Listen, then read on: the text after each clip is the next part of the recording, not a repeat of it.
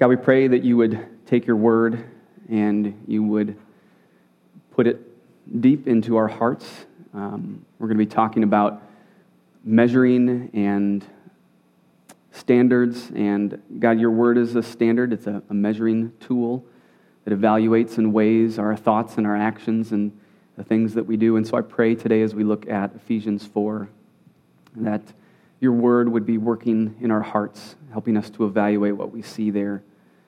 God, use this time to glorify your Son and glorify yourself in us as we submit to your word, as we run to you and look for help and hope.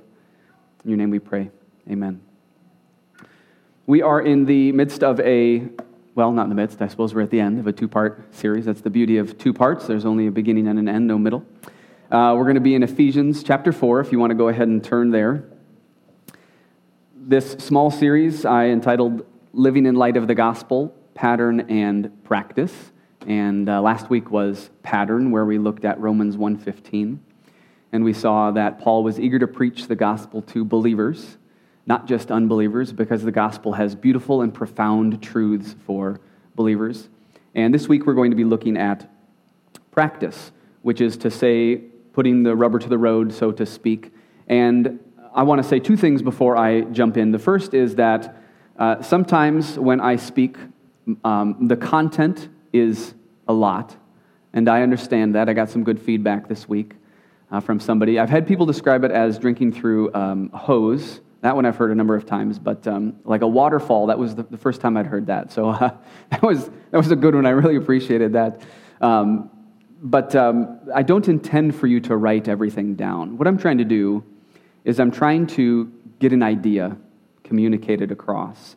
And so I'm just trying to come at that idea 15, 20, well, not that many different ways, but a number of different ways. And so don't feel like everything that's up there you need to write down. We'll I think just like every week, we'll have this up and available online if you want to go back to the slides. But the goal is that you are listening to what the Word says, hoping that what I'm presuming it says is in fact true, and then weighing that. So don't expect that you'll capture everything. I don't intend for you to. And I preface this morning because if you try to capture all the content, you will be overwhelmed because the goal is not to capture all the content. It's to get an idea and to get that idea from Ephesians chapter 4 and then chew on that. And if you chew on that for a day or a week or a month, then praise God for that. It would be a wonderful thing for our hearts to be submitted to the Scripture. So again, we're not listening to me here, we're listening to the Word. So that's my first preface. My second preface is I want to take us back to what we saw last week. And that is that we see that God is for us. And if you try to take everything that I'm going to communicate this morning and use it as, I have to do all these things, you have too soon forgotten that God is for us. You don't want to go there quite yet. And so be remembering that God is for us. We see this in that Christ died on the cross. It's this beautiful display. While we were yet sinners, Christ died for us. And there were a couple of verses to look at this past week. And then the second is that we see that God is for us in that Jesus lived his life perfectly in honor of God's glory. And so what I mean by that is that when we say that Jesus was perfect, that involves all that he said and did and thought, every choice that he made. And so if in his choices he valued God above all other treasures, we see that God is to be valued above all other treasures. And in that, because like Hebrews 12:2 says, for the joy that was set before him, he endured the cross. The joy was being in God's presence, being with God, knowing God, and being in the midst of that glory. That is to say, then, that we too can see that God is for us in Jesus dying on the cross and in Jesus being satisfied in who God was, in that satisfaction, bringing him through 30-plus years worth of difficult living, different living as far as being God versus being man, and then ultimately suffering and dying on a cross. And so just be remembering that this morning and remind yourself of that. We are going into the how, but we're doing that in light of the what. So the what is so important, we don't want to be going past that. I'm going to push this a little bit deeper into our hearts. This is the Westminster Shorter Catechism, and the first question is, what is the chief end of man? And the answer is two parts. It is man's chief end is to glorify God and to enjoy Him forever. And you don't have to write these down. These verses are readily available online. If you just look and Google the Westminster Shorter Catechism, you will find them there. But John Piper asserts that instead of and in the midst of that sentence, it should be by. Man's chief end is to glorify God by enjoying Him forever. And the argument is that just like Jesus was satisfied in who God was and that brought Him through immense suffering, that we too can be satisfied in who God is, and that will then bring us through temptation. Temptation, as we know, is to believe that God is not who He says He is, and sin is to act in light of that. And so what I'm suggesting and putting forward is that not only can we be satisfied in God, but it's actually a good and beautiful and wonderful thing to have our desires satisfied in Him. In fact, what this does is this brings Him glory, because we're saying, you are worth more than anything else, God. I'm so satisfied in you. Maybe there are some C.S. Lewis fans out there. This is what C.S. Lewis says. He says, if there lurks in most modern minds, the notion that to desire our good and earnestly to hope for the enjoyment of it is a bad thing, that is, to actually be satisfied in this life, I submit that this notion has crept in from Kant and the Stoics and is no part of the Christian faith. Indeed, if we consider the unblushing promises of reward and the staggering nature of the rewards promised in the Gospels, it would seem that our Lord finds our desires not too strong, but too weak. And many of you have probably heard this next part. We are half-hearted creatures, fooling about with drink and sex and ambition when infinite joy is offered us. Like an ignorant child who wants to go on making mud pies in a slum because he cannot imagine what is meant by an offer of a holiday at the sea. We are far too easily pleased. And so here we see again the same idea that we see in the Westminster Shorter Catechism, the same idea that we see in the text of Scripture, as I'll bring out. That is that we are to be satisfied in who God is, and pursuing joy and satisfaction in Him. That's what Jesus talked about when He said that we could have joy in this life, that we could have an abundant life.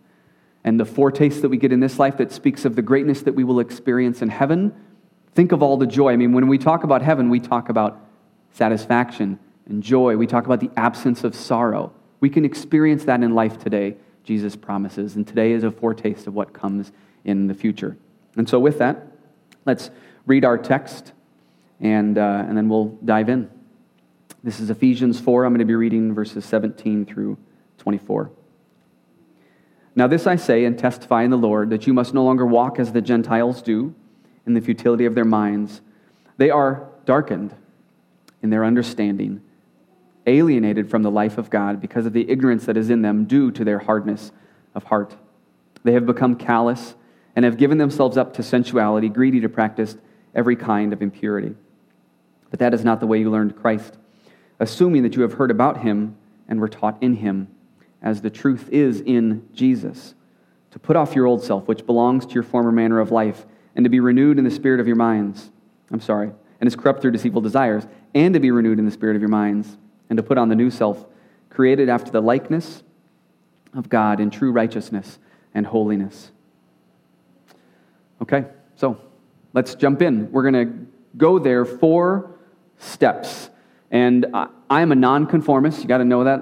It's one of the ways I was raised. And so I'm not suggesting like this is the 7 habits of highly effective people, or this is the 4 steps to the best life. I'm not even arguing that in Ephesians there are only 4 steps. But as I look at the text, what I see is here are 4 different buckets that are helpful for me to put information in. And as I have processed this information, these are the helpful guideposts I've used just to put information together and say, okay, here's a stake in this and here's a stake in that. So I'm going to say in verse 17, we see that we're to observe ourselves. It's a very important step.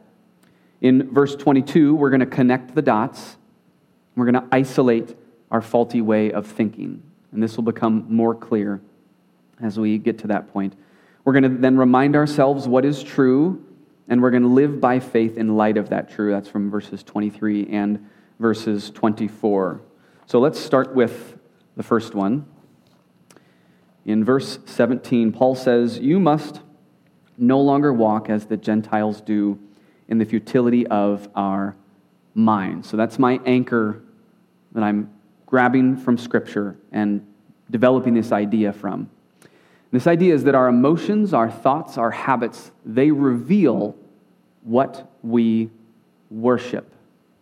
That is to say, the things I do are not primarily about the circumstances outside of me, but primarily about what's going on inside of me internally.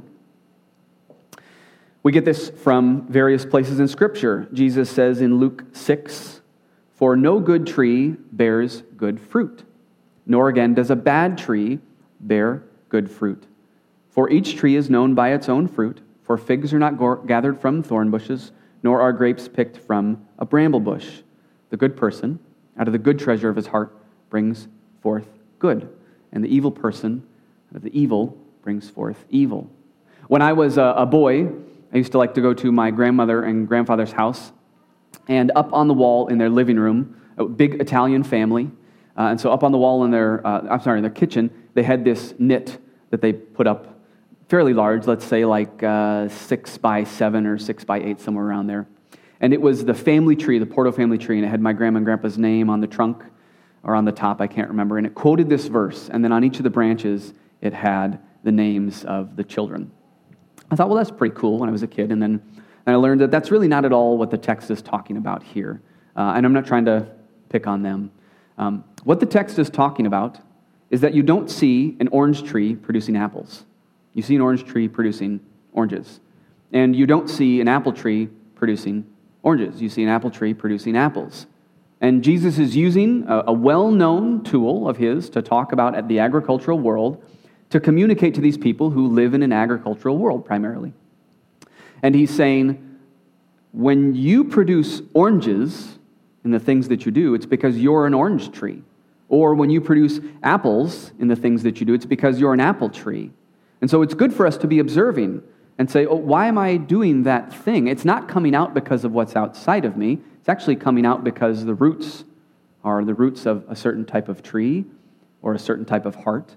And the trunk is a certain type of tree or a certain type of processing. And the fruit is a certain type of tree or a certain type of communicating. And Jesus is making a point. What we do communicates a large amount about what's going on internally inside of us. James talks about the same thing. James says, "What causes quarrels and what causes fights among you? Is it not this, that your passions are at war within you?" Just take a moment and think through this idea of face masks or of social distancing. And do you know that your frustration and my frustration about the other people on the other side actually has nothing to do with the other people? My frustration has everything to do with my desires and my wants. That's what James is communicating. He says, you desire, you do not have, so you murder.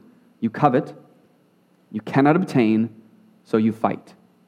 That is to say, the things that we want, where we put our desires and our hopes and our wants, when we don't get those, the knives come out.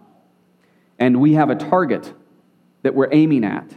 And when other people get cut up by our jabs, it's not because they're the problem. It's because they have stepped in between what we want and where we are. James and Jesus are very clear. What comes out has a lot to say about what's on the inside. That's primarily the idea. And so in observing, we do something natural and normal. We ask good questions. Let me tell you, that first question has been so helpful to me. This came from one of my professors. What do I sin to get? Or what do I sin if I don't get? If you're going to write something down, if you're a writer-downer, you could write that down and just think about that for a couple weeks or months. That's so helpful to process and think through. If I can use those as bookends and start to understand the things I do, I'll begin to grasp and understand what it is that I want and what I'm worshiping. When do I notice my emotions rise? I remember when I first became a Christian, I did a one-to-one discipling with my soon-to-be father-in-law, or I guess I should say not yet father-in-law, because marriage wasn't on the table yet. And I still have the book over in my office, a little blue binder it's made out of plastic, and in there was a helm of a ship. And the idea was that on the different bits of the helm were the different doctrines that you would learn that were kind of like the core doctrines. And in there was this bit about emotions. And this book was so helpful in a number of ways and so unhelpful with emotions because it taught me to deeply undervalue and, in fact, cover over my emotions. Well, I'm an Italian. Well, I'm 50% Italian. You should know that. I'm 50% like mix. And here's a good joke for you. So do you know how you shut up an Italian? You make him sit on his hands. Okay? So we love to talk with our hands. It's actually taking a lot of control. And the camera's helpful because I can't be like pacing back and forth. But where was I even going with that? Oh, okay. So our emotions, they're so important. When we get angry about something, that's revealing what we want. When we get happy about something, that's revealing what we want. And I think, at least for me, and maybe for other people, we tend to have this really uncomfortable relationship with our emotions. We like to say, emotions, I don't want to have anything to do with you because you get me in trouble. You show me sin. And we say, okay, if I can just mute my emotions, that I'll therefore be controlling my sin. Well, if I think of the previous example with the oranges and the apples, all I'm doing when I'm doing that is I'm just going and I'm snipping off the little fruit that I see here and there. What's the tree going to do? I haven't fixed its root system. It's going to grow more oranges. It's going to grow more apples. And so our emotions are actually beautiful because they help us understand what's going on internally. So you can see the other two there. We want to be observing ourselves. Okay, second, after we observe ourselves, we want to be connecting the dots between what we do and what we want, and then we want to be isolating what we think the main problem is, where our faulty way of thinking is. Because what Paul says in 23 and 24 and 22, he says, put off the old self, be renewed, and put on the new self. And I'm still suggesting there's more work before I put off the old self.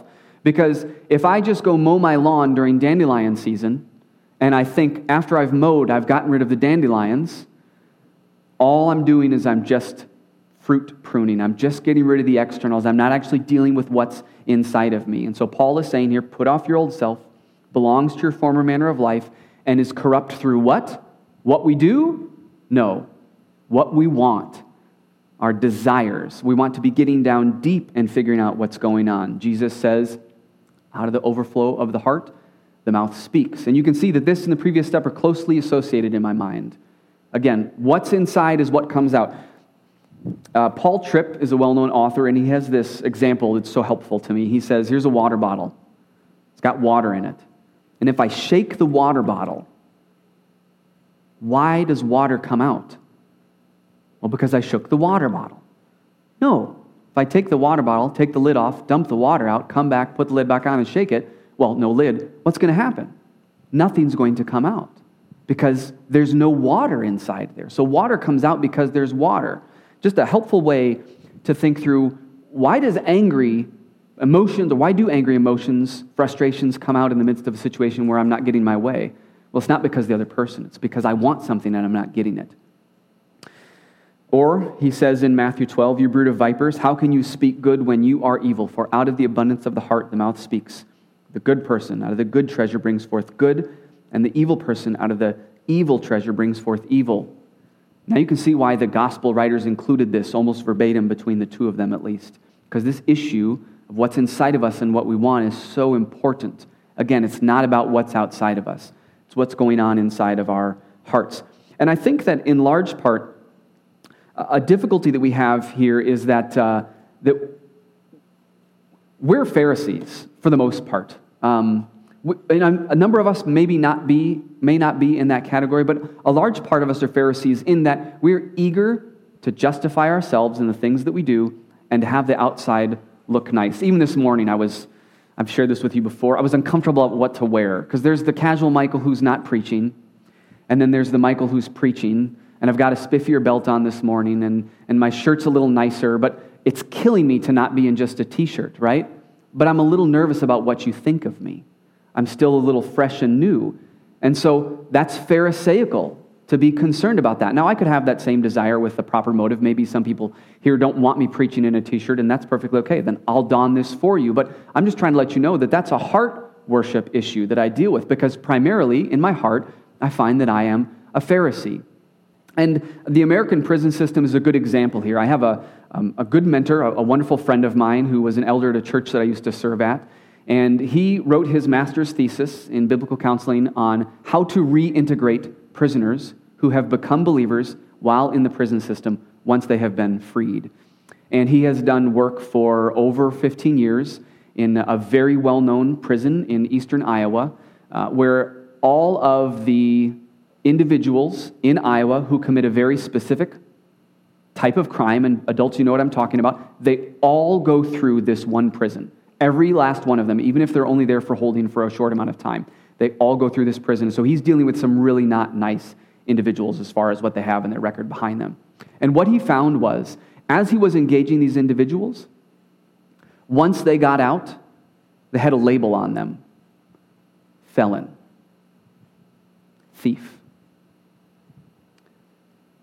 whatever, fill in the blank. And that believers were really not all that crazy about taking these individuals who had this label on them and seeing them in light of what the gospel says. And I'm not saying that we shouldn't be cautious. I'm not saying that we shouldn't be wise. I'm merely trying to say that we see it in our prison system that we are really eager to judge people based upon the things that they do and not the motive that's in their heart. And so as we're thinking through this process of connecting the dots, we don't want to default to chopping off the top of the dandelions, and we don't want to default to just pruning the fruit that we see because the fruit bothers us. We actually want to be relatively uncomfortably comfortable with the fruit that we see.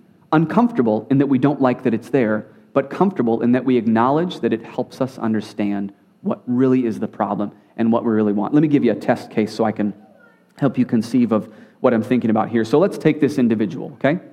And we see this individual do 4 different things. We see that they don't like talking with people in large groups. We see that they cry while watching movies, even kids' movies. We see that they get angry at people when the other people don't understand what the first person's trying to communicate. So the main subject doesn't like that other people don't understand. And that they give up on endeavors that look like they're going to fail long before they do. So they just throw in the hat. And so we say, okay, let's judge the fruit that we find. This person can't handle large groups. They just need to get over themselves. It's not a big deal. They don't need to be afraid. It's all right. They have an emotional problem. I mean, a grown adult crying at movies, kids' movies, like, come on. Let's say this person's a man, and so we'd say, okay. I mean, I get maybe if you cried at the end of Armageddon with the daddy scene or whatever, right? But that you're crying in a kid's movie, you just need to grow up. Maybe work through your emotions a little more. Or they're getting angry. Well, this person, primarily, they just have an anger problem. So you just need to be peaceable. You need to relax. You need to chill out. I mean, when you feel the emotions rising, let me give you a bunch of different shears so that you can prune off all the fruit. And that's really all we do when we just try to manage our emotions instead of deal with the heart issue. So we just need to work with this person's anger problem. They're just really immature. Maybe if they're a guy, okay, maybe they're younger and they just haven't learned how to control their anger yet. Or they throw in the towel. You know, this person just needs to try harder. They just need to grow up and try harder. And for those of you who are watching on the screen, don't worry, I haven't forgot about you. We'll see each other soon, but I want you to capture this stuff. That's wrong. You know why?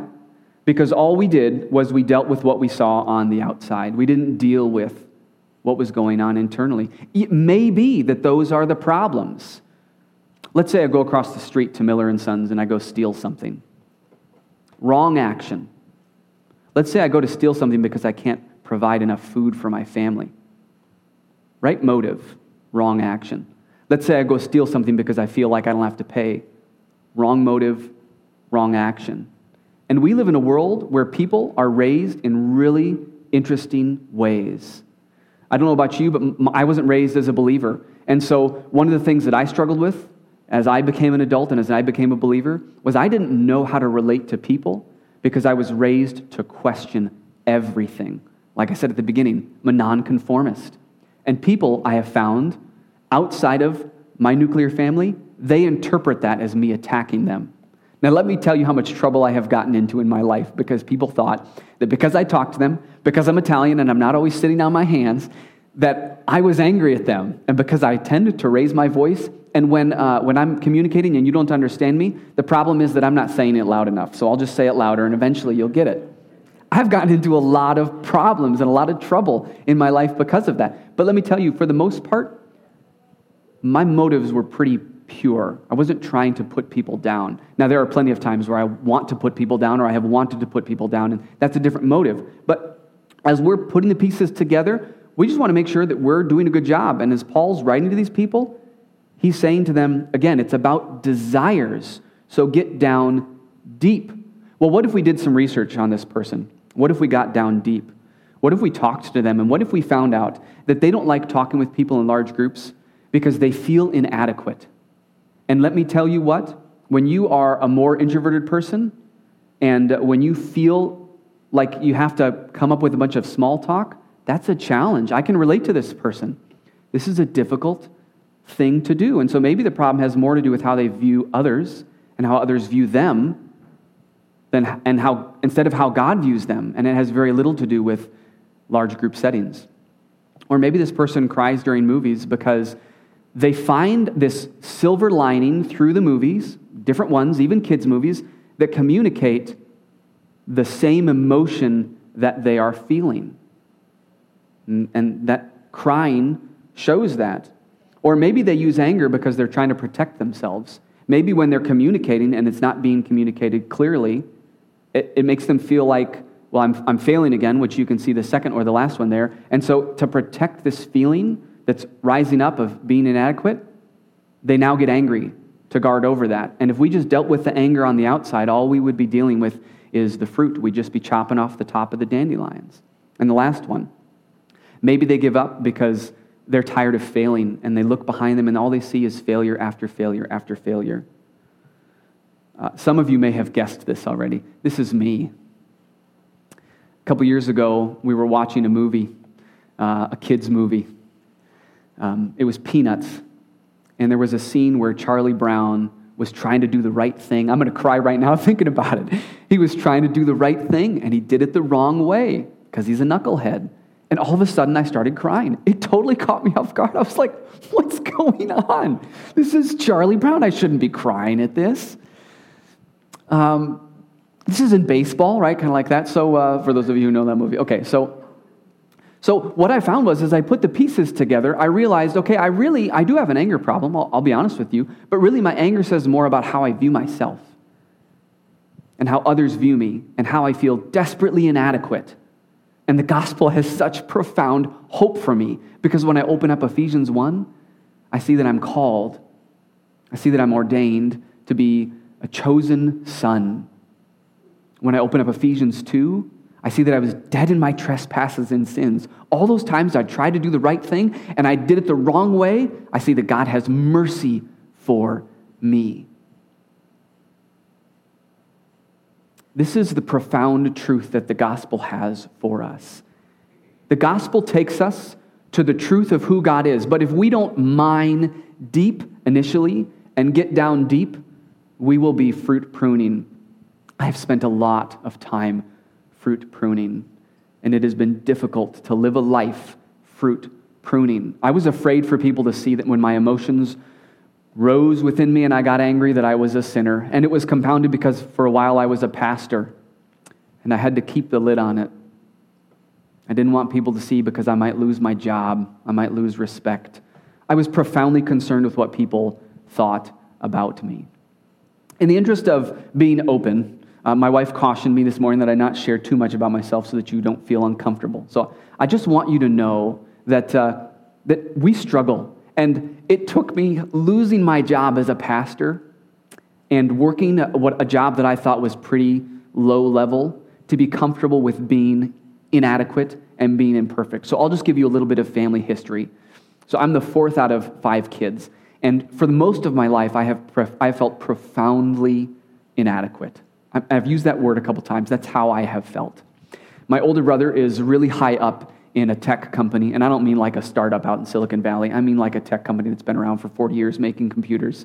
He is a whiz with people.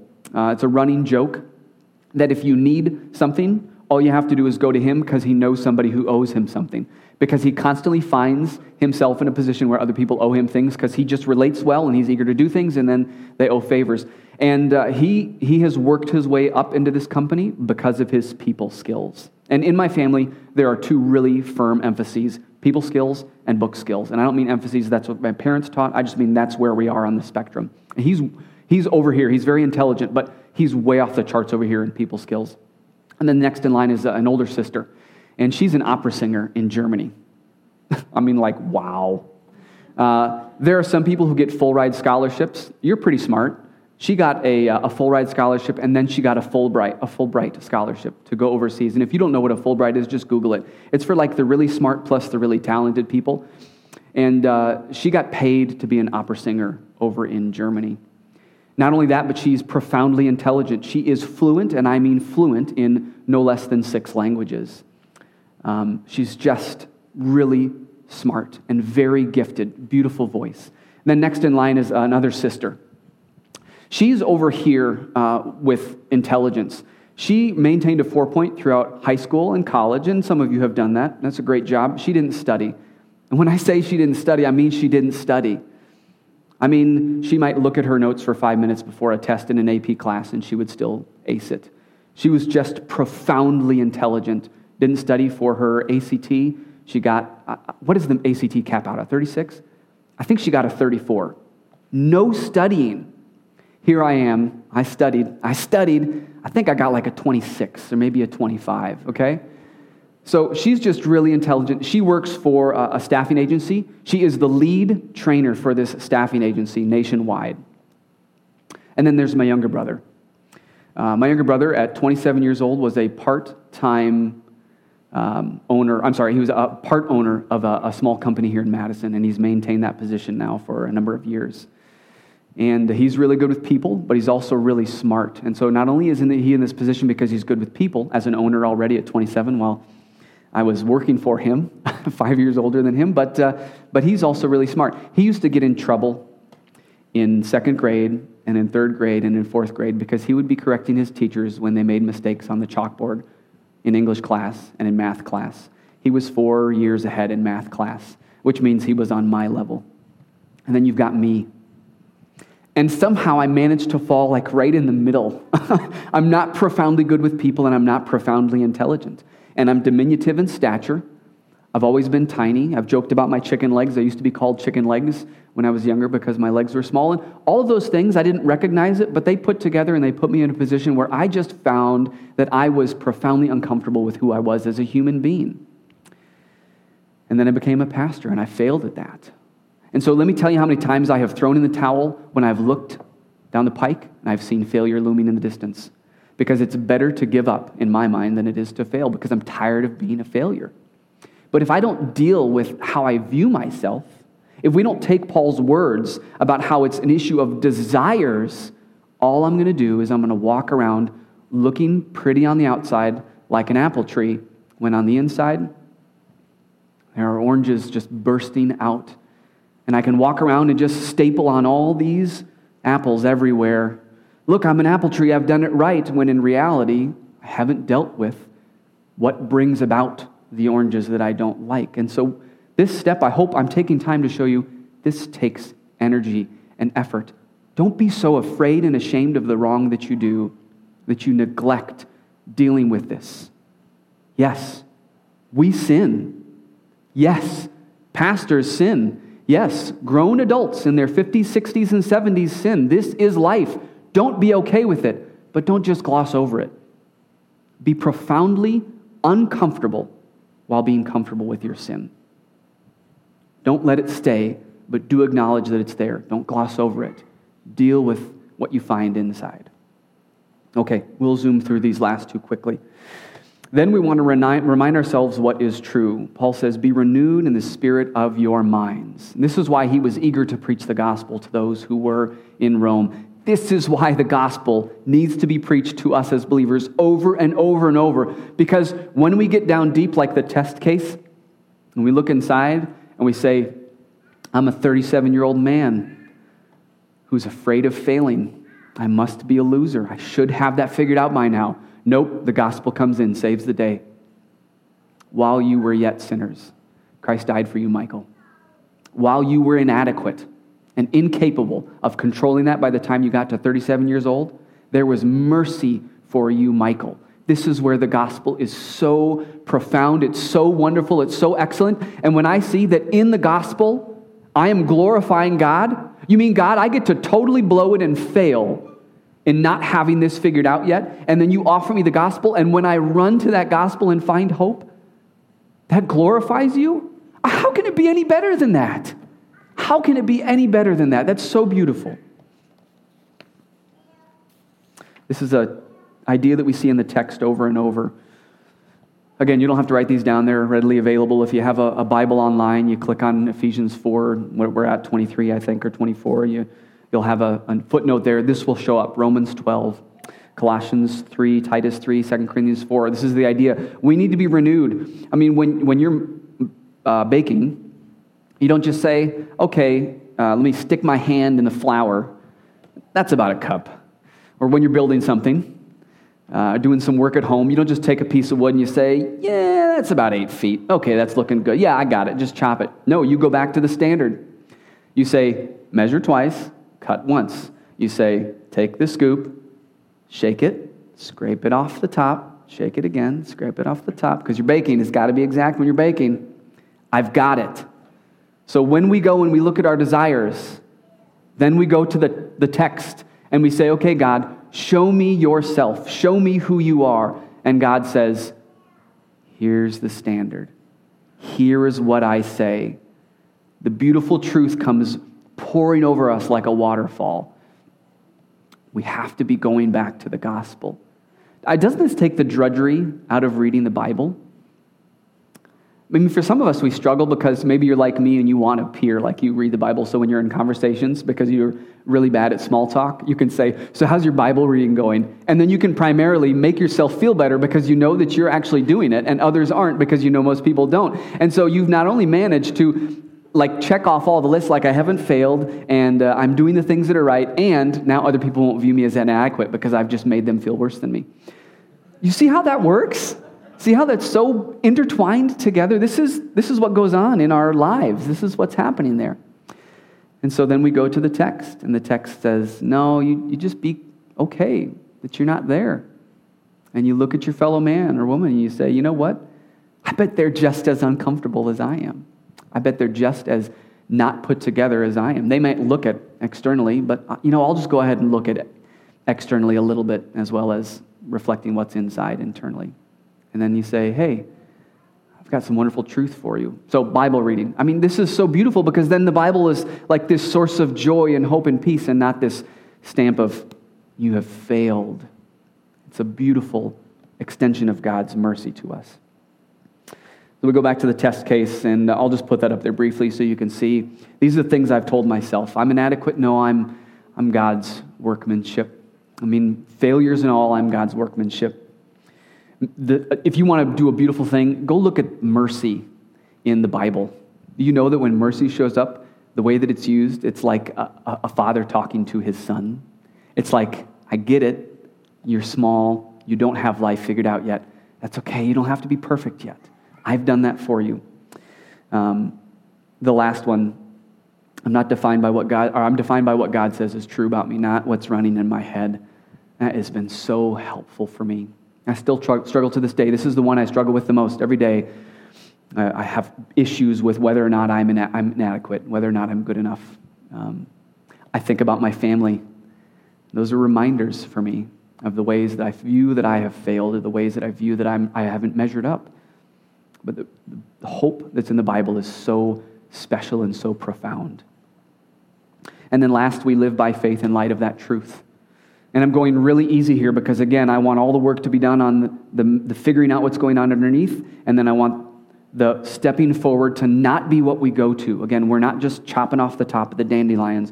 We're not pruning our fruit trees, so to speak. We want to figure out what's wrong. We want to get at the heart level. We want to compare that with this truth of Scripture. And then we want to be living in light of that truth. And that's a long process. Put on the new self, created after the likeness of God, is where I'm anchoring this one.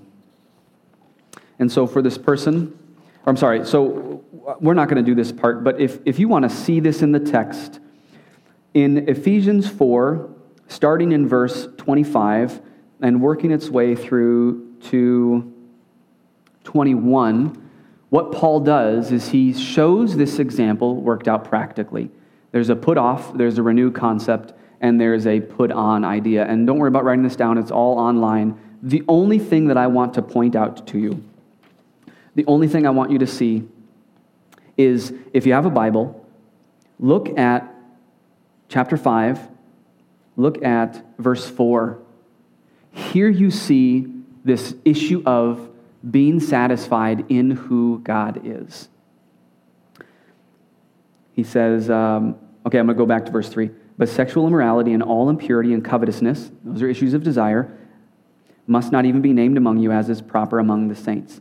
Let there be no filthiness, nor foolish talk, nor crude joking, which are out of place, but instead let there be thanksgiving. What an interesting suggestion that instead of sexual immorality and coveting is thankfulness. How do those two relate? Well, they don't make sense unless you deal with issues of desire. And when you deal with people who are struggling with what's talked about at the beginning of verse 3, oftentimes, and when I say often, I mean like 99% of the time, what you find is an issue of lack of thankfulness. I'm not trying to be reductionistic. I'm not trying to say it's super simple. But there's a profound level of lack of satisfaction in the first. And when you look at the gospel and you see what God has done for you, you are satisfied. And so this desire in verse 3 is an issue of satisfaction, and this thankfulness in verse 4 is an issue of satisfaction. And so you see there's replacement going on. Paul's saying, put off the old man, be renewed in your mind, what truly satisfied, and then put on, be thankful. So that's our time in Ephesians. Again, I'm trying to communicate ideas. Just want this big idea of we need to be putting the gospel on to take root. And today, what I'm working towards, or what I was working towards, is I wanted us to see that what we find in Ephesians 4 is that we got to be working hard to do this job of finding out what's going on inside of us. We want to be working really hard to figure that out. And let me take one more minute of your time. Thank you for your patience. When I talk about biblical counseling, this is what I'm talking about. A lot of people have this idea of what counseling is because of a medical model, or because of what they've seen in movies, or because of what, unfortunately, they've experienced that's been really bad implementation. And so when I offer to people, hey, if you have a problem, I'd love to chat with you about that, I don't bring condemnation. Part of the reason I shared with you about myself this morning is because I want you to know I don't have interest in knowing information about you so that I have leverage over you. I'm an open book. I'm going to give you information about me more than you'll probably give you information about you, or you'll give me information about you. And so I would just invite you that if you have been struggling with something, whatever it is, and you want help, there is profound hope in the gospel. And there is a large amount of humility in the midst of my heart, because I have a lot of mistakes that have been made. I know you can't say that you're humble because then you're proud. What I'm trying to tell you is that I'm not proud. I can't be because of all the mistakes I made. There's just so many of them. And I don't mean humble as in look at me, I'm humble. I mean look at me as in look at the mistakes that I have made. There's humility not because I have put it there, but because God has forced it there in my life. And so if I can offer to you somebody to talk to about this, I will jump at that opportunity. And if you're a woman, and you think, well, I don't know that I want to meet with a guy. I meet with women with my wife, and we chat about these things. And what I offer to you is the same thing I have found, is this beautiful, satisfying, all nature of who God is. When the psalmist says, delight yourself in the Lord, and He will give you the desires of your heart, I have found that God has changed my desires, and that I have been satisfied in Him as a result of that. And so I just want to offer that to you. It doesn't have to be called biblical counseling. It can be called soul care. It can be called connecting. It can be called chatting together. But I would offer it to you that if there's help that I can give, or if you need help, I offer it. And in this time, there's a lot of chaos going on. I don't offer condemnation. I offer the same thing I found, which is hope in the gospel. So I just want you to know that. Let's pray, and then we'll do our last song. God, thank you for Ephesians. So many times I have run there, and I have found that I have hope, So many times I have failed. I've gotten down on myself because of my failures. I have gone days and weeks thinking, I just can't believe that this is still a problem. And while you are not okay with the problem, you say, while you were still sinning, Michael, Christ died for you. You say that you foreknew me, that you foreknew us, that you knew several millennia ago, or however that works in eternity, you knew when you designed this plan that your son would die for sinners, you knew that I would do the things that I do. And yet you still sent him. You didn't say, okay, game over, we got to go to something else, this is not working, it's been too much. You did that, God. You did that for me, and you did that for everybody here. You did that for the world over, because you love the world so deeply and profoundly, and you want us to see that we can be satisfied in you. God, I pray that you bring that alive in us. Help us to be satisfied in you. Help us to see your goodness. God, we worship you in this time. Amen.